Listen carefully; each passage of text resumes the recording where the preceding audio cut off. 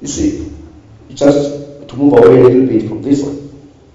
When I assumed office in 2005, there was also a case of members of parliament.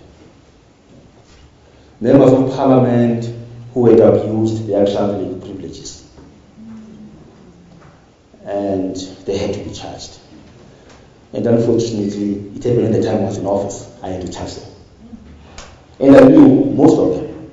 Some of them were together in exile. But it was a job that had to be done.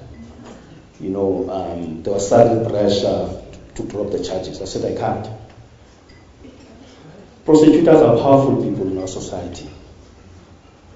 And if they are to be influenced by anybody, then we're doing lots of injustice in this country.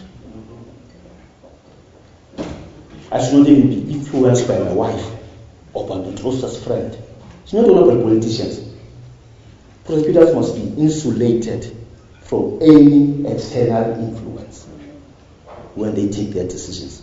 They take their decisions on the basis of the facts, the evidence that's there, and the law that's to be applied. And there's no question of timing to say, no, you can't prosecute now, just wait a minute. We are going to have a conference, we are going to have a congress. Again, perhaps sort of naivety. But for me, you can never have the right time because there will always be something cropping up. Just do what is right.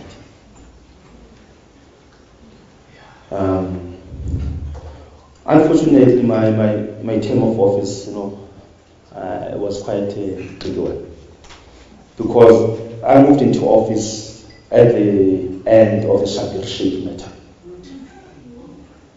And Shabir Sheikh was found guilty, sentenced to 15 years. And anybody who had read the charge sheet would have said, but I think there's somebody missing here.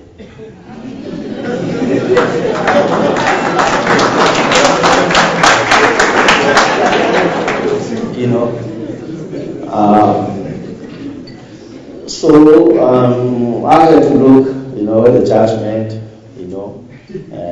sat down with my team, and it was a no-brainer, that we had to charge. Yes. We have to charge the missing co-accused.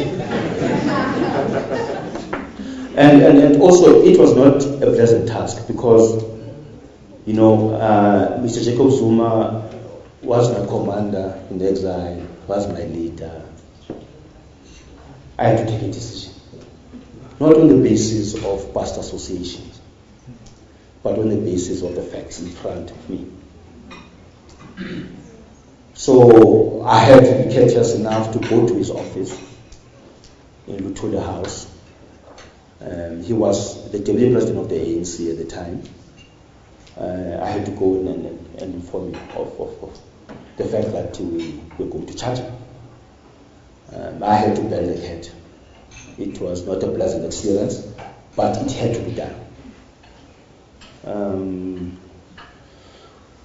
Now, a close friend of mine, Advocate Ngwawa Mahlodi, very close. When I got into office, there was a file on my desk that I had to deal with in terms of the charges that he was facing. Ngwawa is the close brother for me. But I had to call him. I said, bro, job.